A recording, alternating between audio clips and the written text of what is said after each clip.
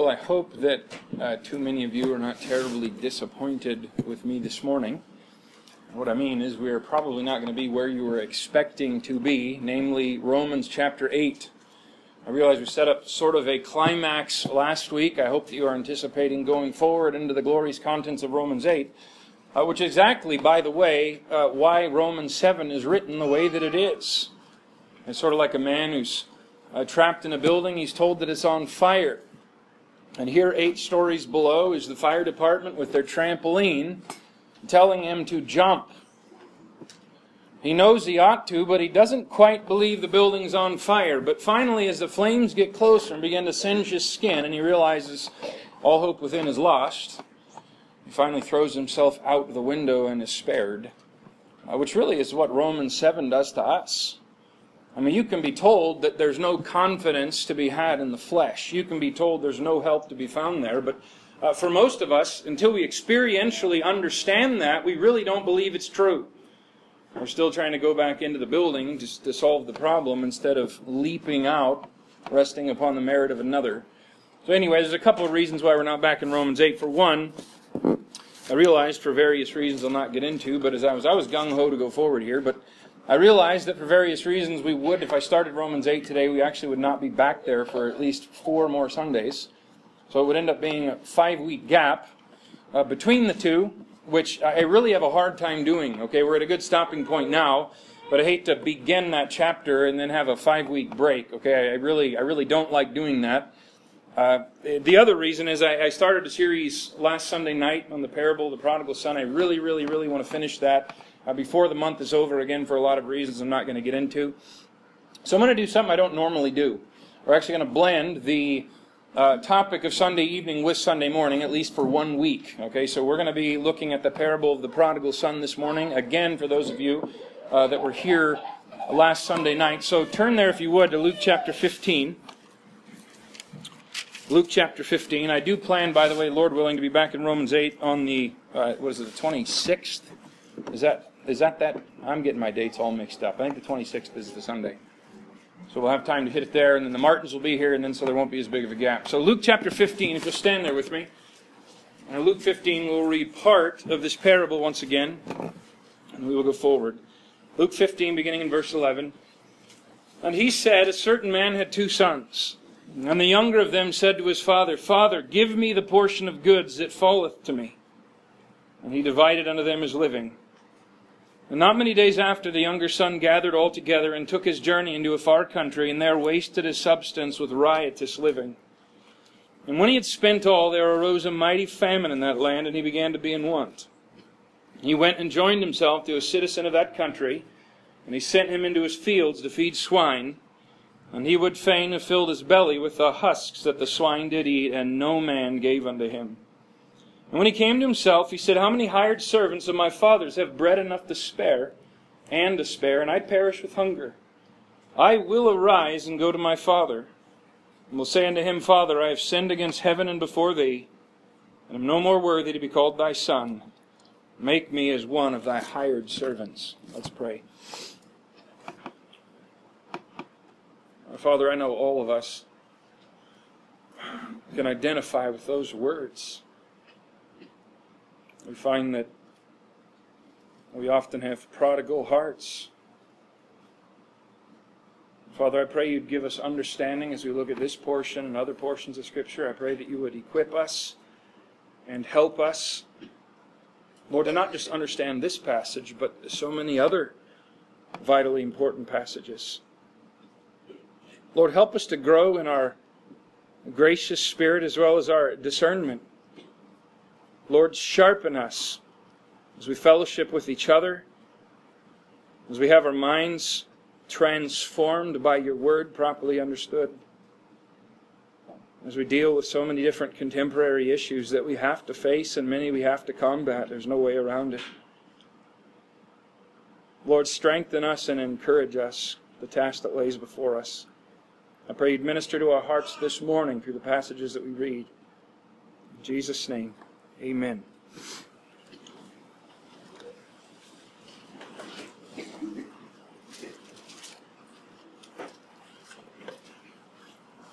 Now, if you were here last Sunday night, we are in the middle of actually introductory material, considering this parable of the prodigal son, which I think is actually quite vital to step back and look at so that we can understand it properly. This is a parable, of course, which has been the subject of untold numbers of famous sermons throughout the years. It's been called by many the greatest story that Christ ever told. And again, I know that's largely opinion, but many reputable scholars have made that statement. It's definitely a passage of Scripture that's of great benefit to the Christian, especially as it gives such a beautiful window into the heart of God. But I believe it's necessary to take some time and lay out some guidelines for interpreting parables in general. I mean, on one hand, parables are these vivid word pictures that teach wonderfully deep truths at times that have a way of just sticking in our minds. They had a tremendous part in the teaching of Christ. I imagine you found in your own experience, someone can read you a portion of the book of Hebrews, like chapter 10. Somebody can read you a parable, and you're going to remember the parable because of the simple language and the word picture that just sort of sticks in your mind. In fact, many of you are thinking of parable pictures, probably as I say that right now. But here's the other side of that coin. There's few sections of Scripture that have fallen victim to more outlandish and strange interpretations and butcherings than the parables of Christ. I mentioned several of those examples last week. I'm not going to go through them all again, and they are definitely all over the map. The one example I gave, I'll just rehash for the benefit of those that were not here, comes from Augustine, depending on who you ask, one of the so-called church fathers. Now, if you're familiar with church history, it was this man who laid the foundations of the Roman Catholic Church by his teaching. He also laid the foundations for Augustinian or hyper-Calvinism, which John Calvin picked up later on. He also laid the foundations for an allegorical approach to interpreting the Bible. In other words, the passages dealing with salvation, we're going to take at face value, and the rest of the Bible, we're going to just come up with deeper sorts of hidden meanings. And you can imagine what that has given vent to throughout the centuries. I mentioned his interpretation of the Good Samaritan. Augustine, and by the way, the prevailing opinion throughout the centuries on that particular parable is that the certain man was Adam. He was from Jerusalem, which was the heavenly city. He was going to Jericho, which was the moon, which signified mortality. He fell among thieves, which is Satan and his angels. They stripped him of his robes of innocence. They left him half dead, meaning physically alive, spiritually dead. Here comes a priest and Levite, which is the ministry of the Old Testament. Here comes a Samaritan, which is Christ. They take him to the inn, which of course is the Roman Catholic Church, under the care of the innkeeper, which just has to be the Apostle Paul, doesn't he? And so this is the type of thing I'm talking about. You throw a bunch of allegory, and really you try to find an allegorical deeper meaning inside of language that is already intended to be figurative. You can end up literally anywhere on the map. And so that interpretation I've just mentioned prevailed for centuries until what I mentioned last Sunday night, until tremendous resurgence of literal interpretation in the last few centuries. And once again, all of us ought to thank God that He allowed that to happen. That there are men who just take the Word of God for what it says and harmonize it and balance it and teach all the proper things in their proper perspective. That indeed can be done. Okay, we can know what the Word of God says. And I hope it's burned in everyone's mind. I've said it before, I'll say it more throughout the years. Every single passage of Scripture has one legitimate interpretation. One. Not 5, not 10, not 12, not 2, but one. Now, that doesn't mean we always know what it is. I will tell you candidly, there are passages I look at and I will tell you I do not know what that means. You've heard me do it here in the last year. I'll bring up a passage and say, let me give you a few plausible interpretations. That could be right, but I'm not sure which one it is. It's becoming increasingly in vogue for people to sit around in a group, and here's what they ask. What's this passage mean to you? I hope we're able to understand what a dangerous question that really is. Here's a better way to frame that question. What does this passage mean?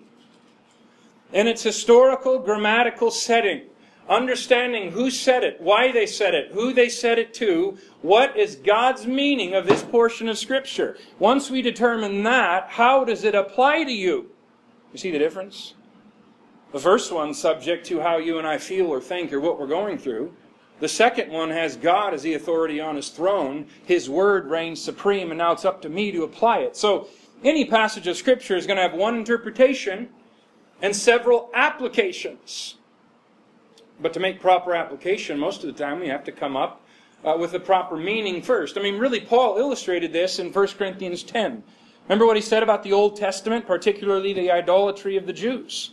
These things are written for what? For our examples, that ye should not lust after evil things. You'll find as a New Testament Christian, a lot of the Old Testament isn't directly, specifically aimed at you. However, it is written for your admonition. So we determine what it meant in its historical context and then make proper application to where we find ourselves.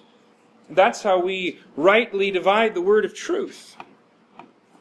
By the way, growth in our Christian life is going to entail many times having our interpretations changed. How many of you have ever held an opinion of a particular passage of Scripture and you hear a sermon somewhere and somebody you know is properly interpreting and they blow your interpretation to smithereens? I've had that happen a number of times. I'm thankful for it. I really am. I can look at several times in my Christian life where God has used somebody in some setting like that to bring out something, and I go, wow, was I wrong? I think of D.L. Moody. Here he's founded a college, and he brings this well-learned doctor to come and speak, and he takes his chair around and goes and sits down there and with all of his students. The guy begins to preach, and all of a sudden Moody screams out, "There goes one of my sermons." 10 minutes goes by, and he screams out again, "There goes another one." You see, he had a teachable spirit. Okay, so the parables of Christ, though, once again, they fit into two broad categories. There's his kingdom parables. There's 21 of those mentioned primarily by Matthew. And that really should be no surprise, because the purpose of Matthew's gospel is presenting the king who is presenting himself to the nation Israel to sit upon David's throne. So it's no shock the kingdom parables are going to primarily occur there. And then, by the way, I just touched on it last Sunday night, there is a vast difference between kingdom of God and kingdom of heaven. Quickly stated, the kingdom of God is those that are His genuine subjects. Strictly speaking, today we're not building the kingdom. That's not New Testament Christian terminology. We are building the church. But yet the kingdom of God has been a tremendous subject to the Scripture throughout the ages. And God is still indeed having a kingdom that will be established, and His true subjects will be a part of that kingdom. Kingdom of heaven is the sphere of those professing allegiance to Him, which includes those who are His subjects and those who are not. It's important to remember that. We'll talk about that more as we look at Matthew 13. And by the way, we're going to be primarily in Matthew 13 and Luke chapter 15. If you want to put your fingers there, we're going to bounce back and forth between the two. And I hope this is a blessing to all of us as we seek to understand this. But okay, so there's the kingdom parables and then the general parables of Christ. And there are 12 of those, and they hit on a wide variety of topics, and most of those are mentioned, 12 of them are mentioned by Luke, all of them, but 11 of them are mentioned only by Luke, and this one of the prodigal son is one of those.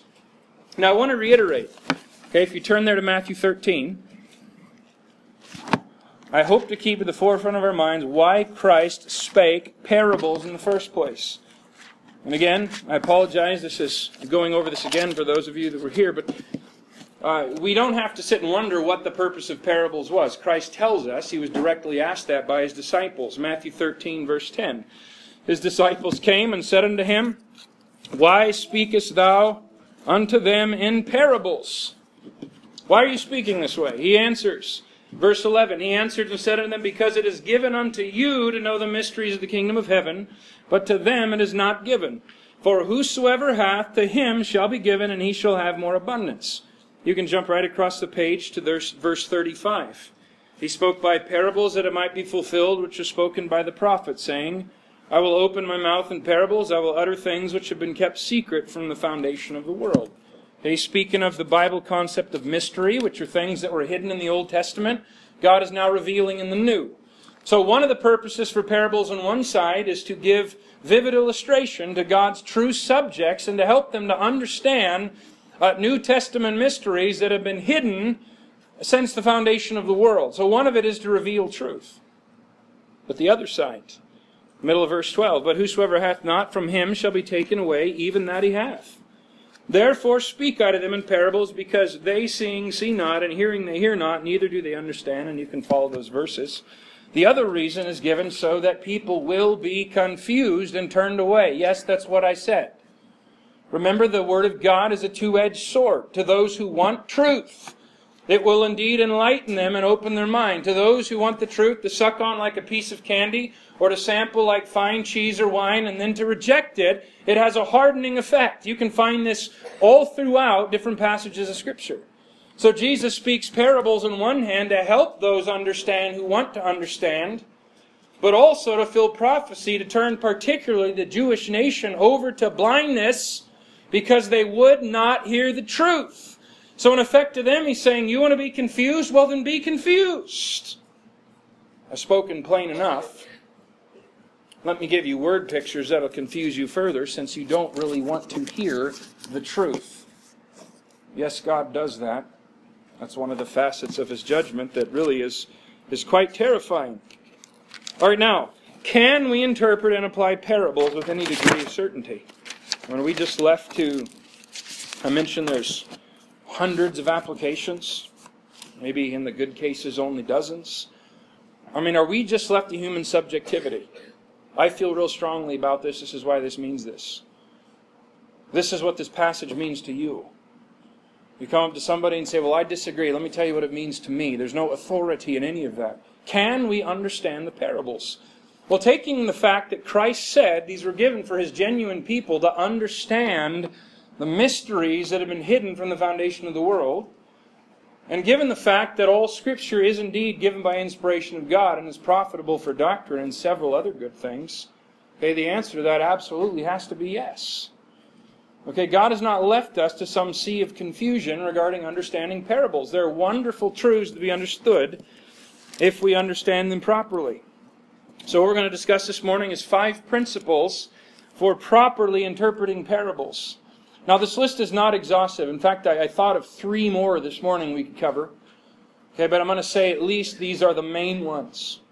These are the ones I think will help us the most when turning to a parable to understand what exactly was being said. And they're not mentioned in any particular order, but what these are is principles that are based upon literal interpretation, based upon honoring the Word of God, consistently applying them, and making them in harmony with the rest of the Scripture, because we believe God wrote one book. You can be sure if you take a passage of Scripture and you come up with some brilliant interpretation that flies in the face of multitudes of other plain passages, you don't really have a brilliant interpretation. What you have is a problem. There's multitudes in so-called Christian teaching that do that today. They come up with some hidden gem. You ever see those sensationalist books? I've seen a number of so-called conservative pastors do this. Groundbreaking new book, all in capital letters. Must have. Things you've never heard before. You've never understood the book of Revelation until you've read this. And automatically I want to burn the book. I mean, automatically I know he's probably coming up with something outlandish that totally flies in the face with what the Scriptures actually teach. So we are going to be bouncing back and forth, like I said, between Luke 13 and 15 and Matthew 13. All right, principle number 1. Now again, forgive me please if you were here. We touched on it last week, but I want to elaborate on it just a little bit.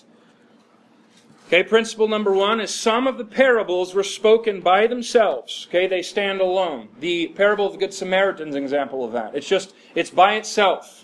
He said it for a specific purpose to a certain person to answer a question. It was all alone. It's to be taken as all alone. But many of the parables we've got to keep in mind, Christ spoke them sort of like clusters. You can take a picture like a cluster of grapes. Okay, there's all these different grapes, but they're part of the same vine of thought, and they're supposed to be taken together. I made reference to Genesis 41.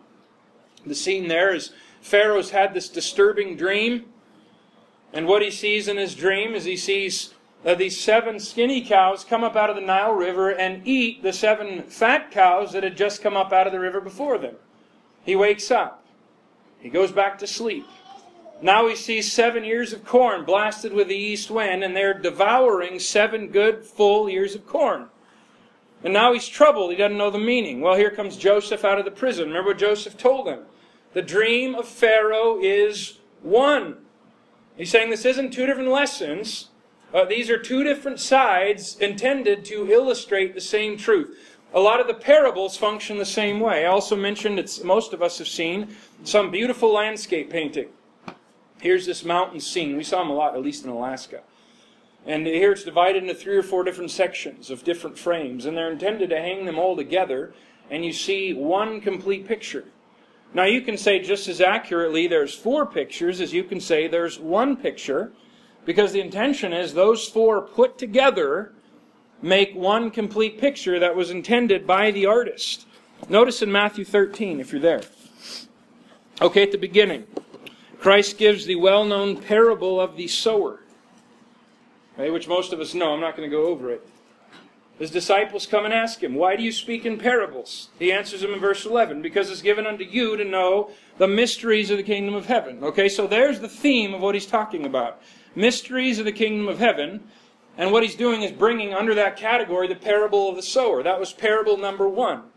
Now if you follow just quickly through this chapter, verse 24, "Another parable put he forth unto them, saying, The kingdom of heaven is likened unto a man."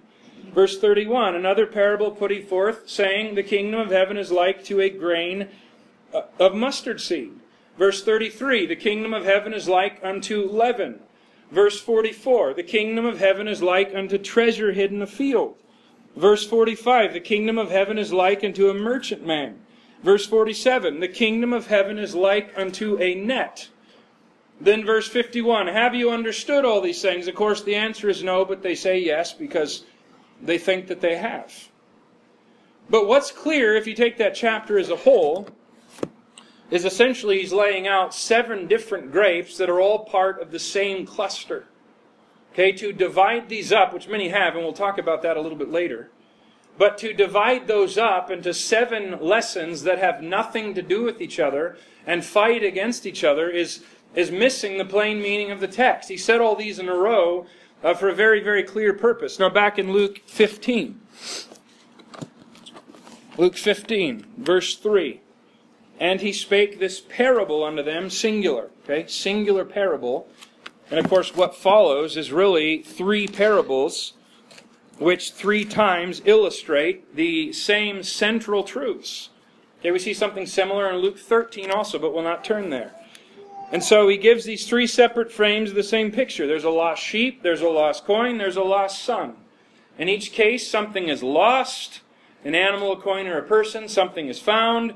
There is great rejoicing on the part of the finder as well as those surrounding the situation. Okay, so there again, to chop up these cluster parables into different meanings is inviting disaster, because it's very evident in the text.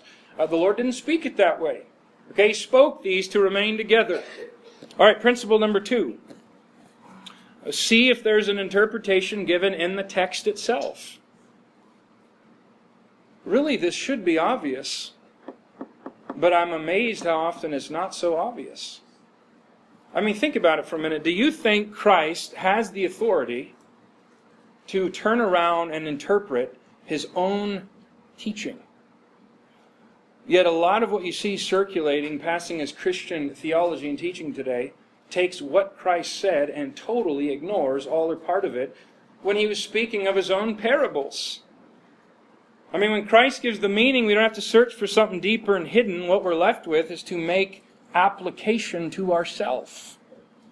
He goes and explains everything about a parable, by the way, like the parable of the sower. We don't need to sit and analyze that and find 50 other things hidden in the text. We need to say, all right, now what does that have to do with me? He just told me what it means. He just told me what the symbols and elements are. Now what am I going to do with it? All right, Matthew 13. Okay, you can take Matthew 13. The parallel passage is found in Mark 4, where some of these kingdom parables are mentioned. All right, does Christ give an interpretation? He doesn't interpret every single individual grape out of these 7. But here's what he does interpret. The parable of the sower, the parable of the tares in the wheat, and the parable of the net. So in other words, the first one and the sixth and the seventh one, he does give commentary on and say, let me tell you what these things mean. Now we'll give more on that interpretation in a minute, but keep this in mind, okay? Because these are all one comprehensive picture, his interpretation of a few of them does indeed shed light on them all. We've got to keep that in mind.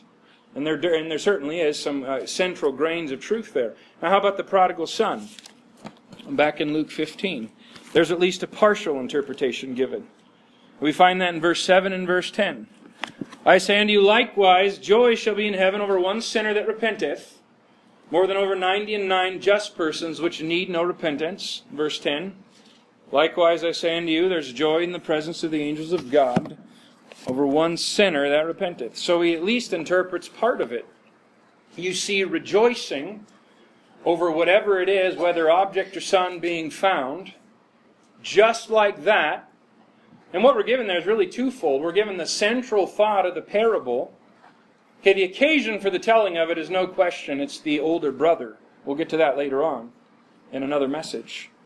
But the central figure in the parable is undoubtedly the father, because it's his reaction to these two sons that is the central truth, the central grain of thought.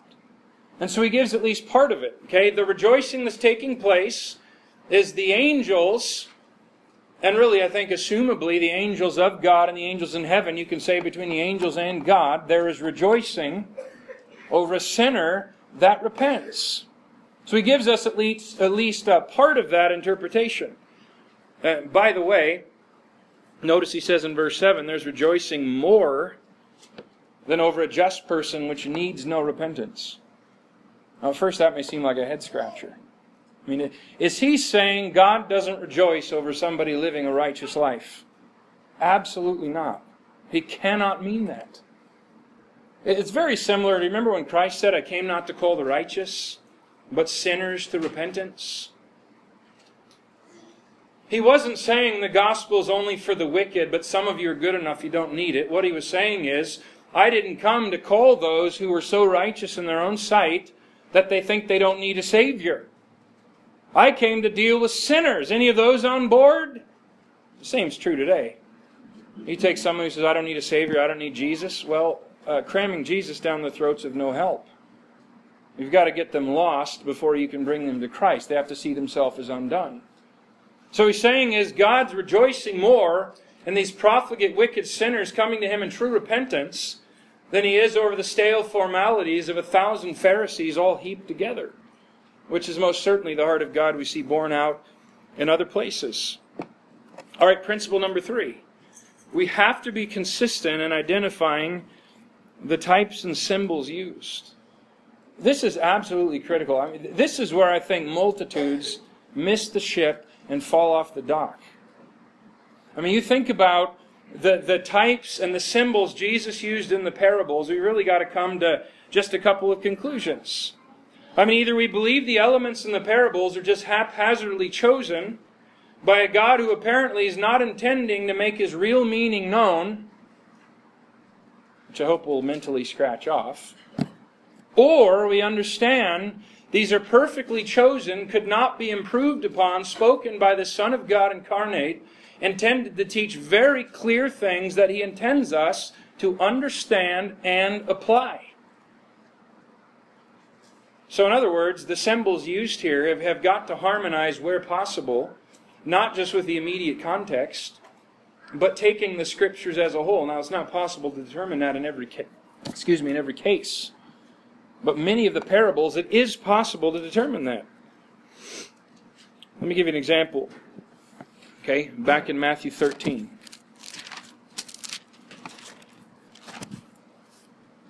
Okay, Matthew 13. Right in the middle of these 7 cluster parables, beginning in verse 31. You have 2 of them given in succession. The kingdom of heaven is like to a grain of mustard seed, which a man took and sowed in his field, which indeed is the least of all seeds, but when it's grown, it's greatest among herbs, and becometh a tree, so that the birds of the air come and lodge in the branches thereof.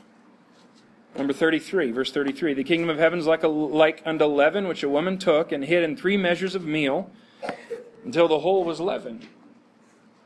So if we keep in mind the overall tenor of this entire passage that Christ has given some commentary on, if we harmonize the symbols that are used, it's really hard to be confused about what's being said.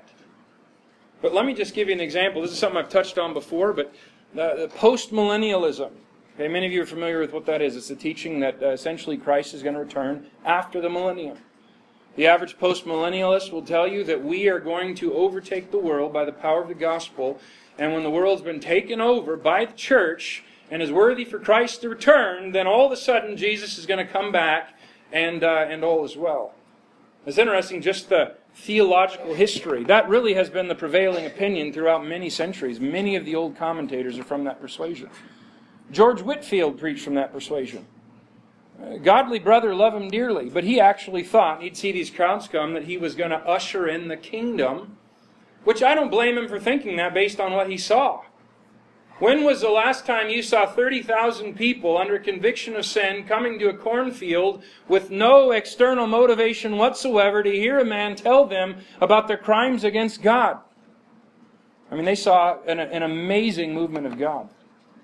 Okay, but then you get into the 1900s. Here comes World War I. Following World War I in America comes the Great Depression. In the middle of the Great Depression, there's the Dust Bowl, which, by the way, many in those southern states thought was the end of the world. Following the Great Depression and the Dust Bowl, what came next? Here comes World War II. 6 million Jews die in Hitler's ovens. 3.4 million tons of bombs are dropped just by the Allies alone. A war that involves directly at least 30 different countries and kills roughly 72 million people, which is 3% of the world's population. I mean, that's the equivalent of a war today killing 210 million plus people.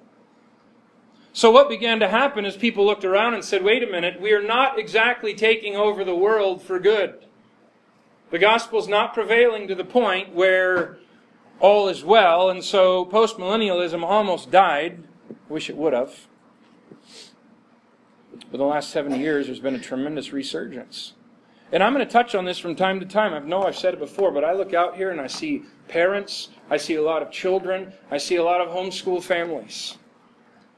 There's a lot of good in the homeschool movement. But it is also responsible for the rampant spread of an amazing amount of heresy today. It's unbelievable. There's a lot of good, but there's also a shocking degree of gullibility and spiritual blindness that's spreading like a cancer. Everything from fad miracle diets to these lotions and potions that are going to fix everything to total and complete heresy. You sprinkle those together along with the contempt of the local church and some straining at gnats and swallowing camels, call it a convention, and it's sure to attract thousands of people who in many cases will not discern between truth and error. Now, I'm not trying to be unkind. That's fact. That's one of the primary reasons why postmillennialism is so rapidly on the rise. I hope we're able to recognize, number one, it's based on an allegorical interpretation. Secondly, it leads you to a totally different commission than Christ gave. This is why thousands of people up to a few years ago would flock to hear Doug Phillips preach on characteristics of a multi-generational visionary, and why all of you should have 10 children who should all have 10 children, so that in 10 generations your millions of descendants will take over the United States government through gospel preaching and military force. Is that the Great Commission? That's the essence of postmillennialism. There are groups like that. It's all over the place. Now, what do you think the postmillennialist has to do with those parables we just read? He can't take a negative or so-called pessimistic view of church history, despite what he sees around him. So what do they do with those parables? Well, the woman hiding the leaven in the measures of meal, what is that? That pictures the gospel permeating the entire world until all men are believers in Christ. You know, the parable of the mustard seed, it has to typify this small beginning of the church, and all of a sudden it explodes until all the world is falling at Christ's feet of their own volition. aside from the fact that it's obviously not what we see in the world around us. I mean, I hope some of us are disturbed by that. But again, back to the premise. How do you refute that and deal with it? It's not enough to say, well, I disagree. I mean, are there ways? Here's what I was amazed by. By the way, I just read an article yesterday in John MacArthur. He's no post-millennialist. I was actually surprised to read it, but that's the position he's defending of this particular parable. Now, you can look up a sermon and read it. The gymnastics he does to get around the plain meaning of the text is mind-boggling. In my opinion, takes more faith than just taking Christ at His word in the context. Like I said, I was surprised by that. All right, so, how do we refute that? Well, let's see, where was I? I lost my place. First of all, the interpretation runs against the tenor that Christ Himself gave of these parables, which again all belong together. Christ interprets the parable of the sower. How many of those 4 different categories actually bore fruit and proved they belong to God? Now that's debatable, but it was only a percentage. You take the last 2 parables. It's like a net, and in that net you're going to gather some good and some bad. And you're going to find the angels of God separate them out at the end of the age. Some are cast into hell and some are not. So Christ's interpretation of these parables, beginning and end, what is He saying? Is He preaching that the gospel is going to just overtake? Or that there's going to be some sifting to be done by God Himself? Well, that's unquestionably the tenor of the whole passage. To just take 2 out of the middle and say, well, now here, these are teaching something totally different, flies in the face of the passage. The other one is the symbols that are used. What symbols are here? How about birds? Now you jump to the overall context of the rest of the Bible. If you take out a concordance, look up birds, bird, and fowl, here's what you'll find. There are a number of neutral references, okay, where a bird is a bird. Nothing real profound about that. We find the Old Testament sacrifices where turtle doves or fowl were part of those sacrifices, especially for those that were poor. But what you find is several cross-references that liken them to wicked false teachers that really fit into the context of the passage we're talking about. Let me just give you a couple of examples. Jeremiah 5:27, talking about the Jews. As a cage is full of birds, so are their houses full of deceit. By the way, Genesis 15, where Abraham's justified by faith. Remember, God's ratifying the Abrahamic covenant with him, and here's these animals spread out. What's Abraham doing? He's driving away the fowls of the heaven, who are apparently typifying influences getting in the way of his offering to God. Here he is driving them away to the going down of the sun. How about the end? Let's jump to the end. Revelation 18:2. The subject there is Babylon being destroyed. Now, Babylon is this religious/commercial enterprise, which really is very synonymous with the kingdom of heaven, those that profess to know God. And here it's become this massive political, religious, commercial organization that God's going to finally bring crumbling down to the ground at the end times. What He says in verse 2 regarding Babylon. Babylon has become the habitation of devils, the hold of every foul spirit, and the cage of every unclean and hateful bird. The last time you see foul mentioned in Scripture, they're feeding on the carcasses of the rebels that tried to fight against the Jews in Christ at the Battle of Armageddon. Not a very flattering picture. All right, someone says, well, that's not convincing enough. Well, let's go to the immediate context. Right in the sevenfold cluster of parables themselves, is there an interpretation given on what a bird represents? Okay, Christ is interpreting the parable of the sower. Verse 19. Now you remember there's seed sown by the wayside. Here comes the birds or the fowls, they come devour the seed. Here's the Lord's interpretation. When anyone heareth the word of the kingdom and understandeth it not, then cometh the wicked one and catcheth away that which was sown in his heart. Okay, what's the bird in that parable? The wicked one. Okay, it's typical of Satan himself. And by the way, this is in the very same context. We're not left to wonder what a bird represents. Jesus Himself tells us very plainly in the same flow of thought. How about another one? How about leaven? I don't think there's any need to cross-reference that. I really don't. Again, you take out a concordance, you look up leaven and see what it typifies in the Bible. How about New Testament references? Beware of the what of the scribes and Pharisees? The leaven. Oh, we forgot bread. And he said, no, I'm talking about their false teaching. Tell me something. Jesus speaks this multitude to a Jewish audience that had dozens of times cleaned their entire house, top to bottom, rid it of leaven for a week every single year. What do you think they understood him to mean when he used leaven as a symbol? There's no reason to dance around it. They knew exactly what he meant.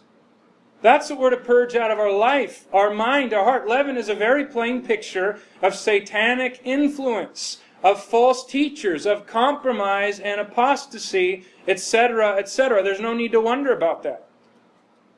Okay, it harmonizes not only the immediate context, but the rest of Scripture.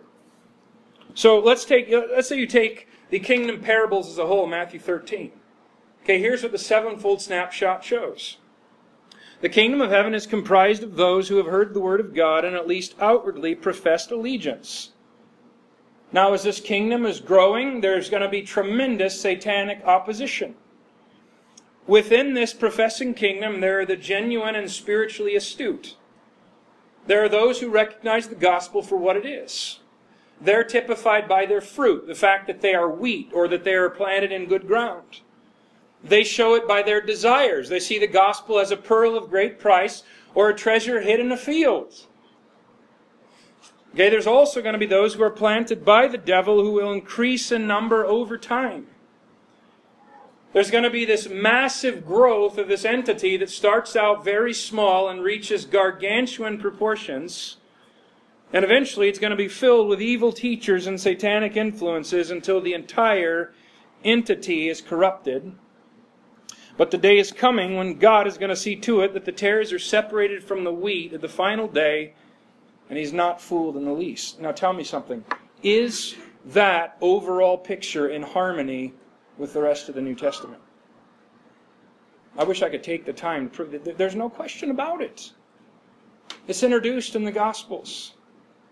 It's further warned about, introduced in the book of Acts. It's developed in the epistles, and then we see the consummation in the book of Revelation.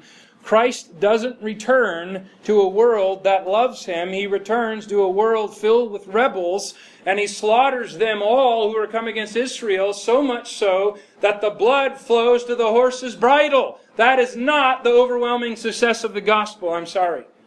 Coupled with the fact that throughout history, show me one country, show me one state, show me one city where every single person has become a genuine Christian, you'll not find it. You see? That can't be what that passage means. How about the parable of the prodigal son? Let's jump ahead again. Luke 15.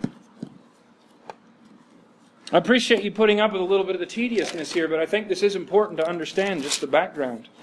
Okay, Luke 15. Now we've already been told the joy in heaven over sinners that repent.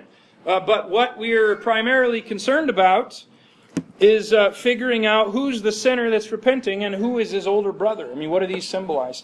By the way, some see a reference to the Trinity here. I think there's merit in that. You know, you take the seeker, the one looking, and all three parables put together. Okay, you have a shepherd, you have a father, and then you have this woman lighting a candle who's diligently seeking for that which was lost. I mean, you definitely could make a case that that's showing the three members of the Godhead. And by the way, you'll notice a numerical progression in this threefold parable. Okay, it begins with 1 out of 100, then it goes to 1 out of 10, and then it goes to 1 out of 2. And there's a progression in value. First, it's an animal that's lost. Then it's a piece of silver, which could buy several animals. And then it's a son, which is irreplaceable. So there's this ascending scale of value. Now we're going to confine ourselves to just two of the symbols, sheep and sons. It takes sheep, once again, there's hardly a need to cross-reference. The Lord is my shepherd. All we like sheep have gone astray. We are His people and the sheep of His pasture. My sheep hear my voice, and I know them, and they follow me. Okay, unquestionable reference throughout history to those who were the people of God. How about sons? Behold, what manner of love the Father hath bestowed upon us, that we should be called the sons of God, to the New Testament Christian. How about Old Testament? Hosea 11:1, a prophecy later on applied to Christ. But before it was applied to Christ, when Israel was a child, then I loved him and called my son out of Egypt. So if we're going to be consistent at all at applying these, we have to say sheep and sons apply unmistakably to the people of God. Now that, by the way, sets up one of the major difficulties in interpreting this parable. We'll get to that in a minute. Okay, principle number 4. Pay careful attention to context, who the parable is spoken to, and who or what is the occasion. And there is a connection. You can't just divorce it from that. Matthew 13. He gives the kingdom parables. This massive crowd has gathered to Christ on the shore of the sea. I mean, so much so he pushes himself out in a boat to create this sort of natural amphitheater to speak to these untold thousands of people, which, by the way, largely profess to be his followers. And he knew full well some of them were genuine and would become real disciples. Some of them were there just out of idle curiosity. They had nothing better to do. Some of them were there selfishly to gratify their own whatever inhibitions, to see some miracle or to be fed. And many of them would eventually be crying out for his own crucifixion. He was aware of all of this as he looked at this mixed multitude. So it's very fitting then that he cuts loose with this sevenfold parable, which was aimed at getting them to examine themselves. Am I one who is going to bear fruit? Am I one who is following Christ as the pearl of great price? Or am I looking for some sort of carnival sideshow to gratify my own lusts until the next big thing comes along? That's who he's speaking to. All of you, he's saying, are within this professing kingdom. Now, where do you really fit? And keep in mind, the final day is coming when it's going to be sorted out. And you're going to be in one of two categories, so do something about it. Prodigal son is given in response to the smug jeering of the proud Pharisees who derided Christ for showing such interest in the most notorious sinners of their society. So, these symbols, sheep and sons, who he's applying them to respectively is the publicans and sinners. The prodigal son is very clearly represented by the sheep and one of the sons. The older brother is representative of the Pharisees. Now, these were two groups who were absolutely dead in their sins. Now, does that present an interpretive problem if we take that at face value? I mean, if these symbols apply to the people of God, then how is it that he applies them to people that we know are dead in trespasses and sins? Well, that brings us to the last principle. Thank you for staying with me. One left and we're done. Principle number 5, we have to determine the proper dispensational setting. Here's what I mean by that. We have to figure out where in this unfolding plan of God does this particular teaching primarily belong. What's the application to the age that I am currently living in? Now keep in mind, I realize this parable occurs in what we call the New Testament. But remember this, the New Testament or the New Covenant is not so much talking about the second half of the Bible as it is the promise, the covenant that God made with the Jews to take away their sins and remember them no more. The New Covenant was instituted after the death, burial, and the resurrection of Christ and the coming of the Holy Ghost. So strictly speaking, chronologically, this parable still occurs in the Old Testament dispensation under law. Remember, Christ is made under law, grew up under law, obeyed the law, until he could be found sinless at his crucifixion. Now, the Old Testament passages have already quoted, called my son out of Egypt, we are his people, all we like sheep have gone astray. These are references to Israel as a whole. Now, the Old Testament Jews were born into a covenant relationship with God. The sign for the males is being circumcised the 8th day. They were born into the covenant with Moses. They were at least partly linked to the covenant with Abraham. They were given a land. They were given blessings. Now this didn't mean they were converted, but it meant they did have some sort of covenant relationship with Him.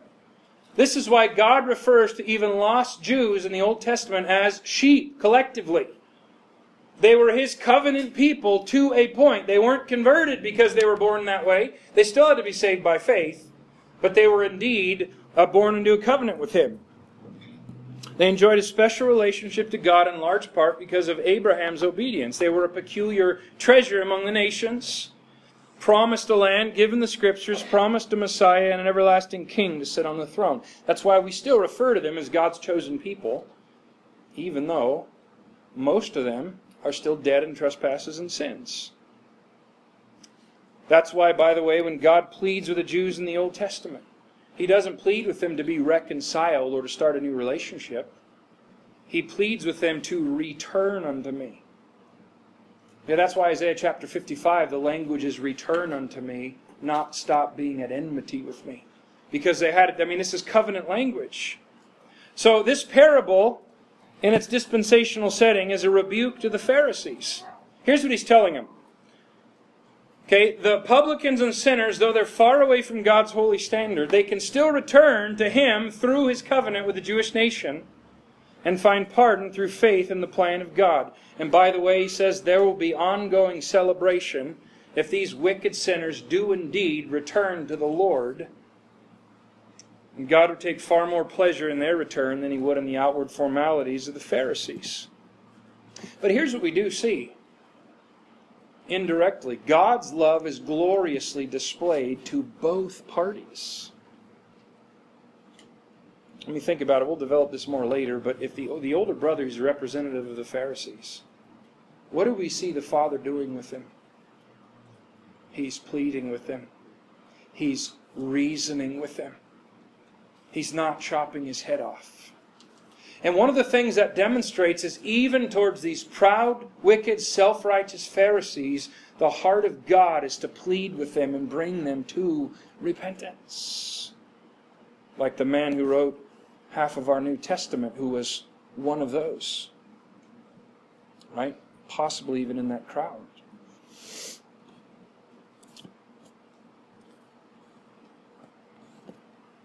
Now, applicationally, on this side of the cross, with respect to you and I, what does it have to do with us? We have a relationship with God the Father through the new covenant, having been washed in the blood of Christ. The New Testament Christian. You remember the Old Testament language? Israel collectively is called a son, a wife, a sheep, collectively.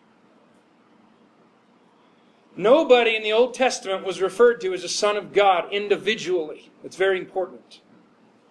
The New Testament Christians, you and I individually, are the bride of Christ, sons of God, and His sheep, who know Him and follow Him and know His voice. We are sheep and peculiar treasures and individually called those things. So, across the dispensations, going from Old Testament dispensation to the New, the primary application of this parable today is to the believer, to God's covenant person. Not to the lost. I'm going to illustrate that in a minute, but the lost person today has zero covenant with God. They are called an enemy. They are outside the commonwealth of spiritual Israel. That's why technically the language of the New Testament gospel is not return to God. It's be reconciled, which that definition of that word means the institution of a new relationship that has never before existed. See, it was proper to the Old Testament Jew to say, return unto me. They had some sort of covenant. Only the Christian in the New Testament has a covenant relation to God. Let me give you further proof. First of all, the ratios used. Does it fit with what we would call evangelism to leave the 99 who are saved and go after the one who's lost? Is that the ratio we see in the world around us? I've actually heard a pastor before say, I don't remember where I was reading it, but he used this to justify, to say why he should just leave the people of God alone and not spend a lot of time building them up and go win everybody else. Let the church go to shambles because I'm going to leave the 99 and go after the one. That's not what this is saying. Okay, how about the terminology? You'll notice it's lost and found, not lost and saved. Thirdly, because of the discipline the son received in the far country. He wasn't just left to wallow in his iniquity without the day of reckoning coming. Famine comes. Rock bottom comes. The day came where he came face to face with his iniquity. Again, that's applicable to an Old Testament Jew. That's applicable to a New Testament Christian. But God's discipline is a sign of sonship and relationship. Hebrews makes that very, very clear. But I think here's the fourth one that's the most clear. Okay, the condition of restoration. If you just take this parable at face value, let's say you take this parable and say, this is pure gospel, the prodigal son. Here, read this. This will bring you to God. What is the condition of restoration given in that parable? It's confession. He comes back, he sincerely confesses his sin, he's taken back into sonship. There's no blood mention. There's no belief in a substitutionary atonement.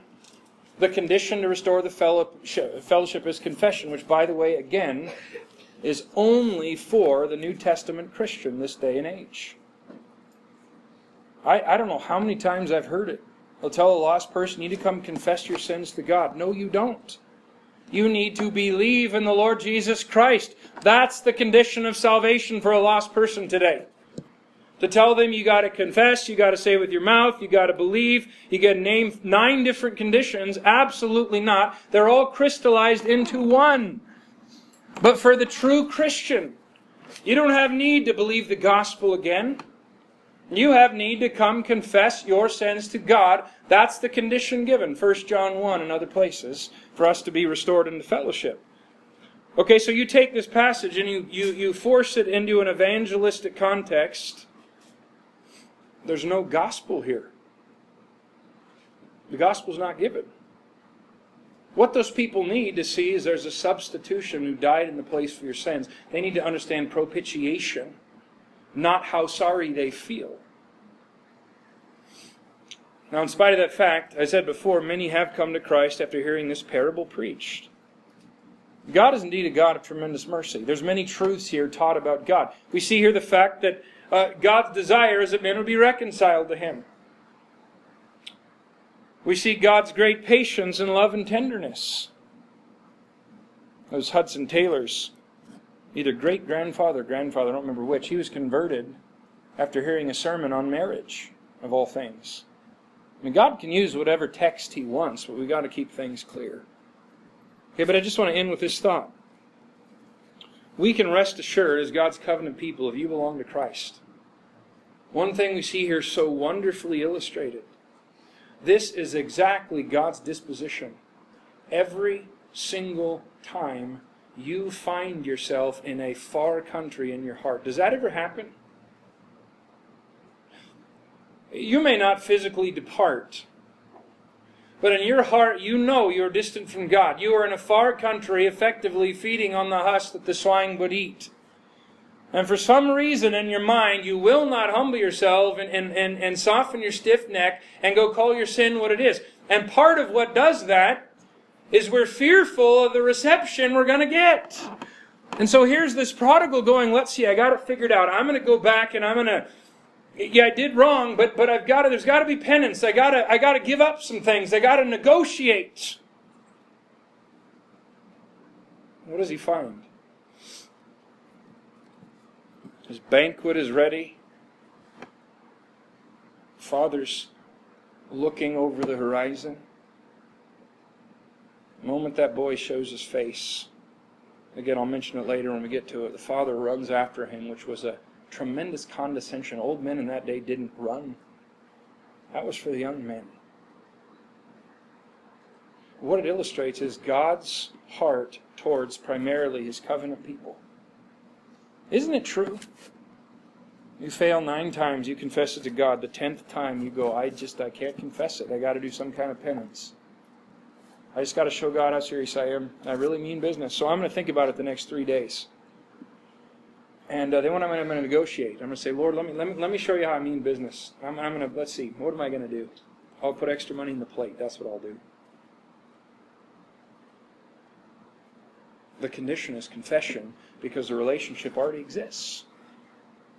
We have to keep in our mind, we confess our sins. This is the heart of God mentioned in 1 John 1. Looking for you to come back. Ever pardoning iniquity. Ever ready and eager for fellowship with His people. And that's never going to change.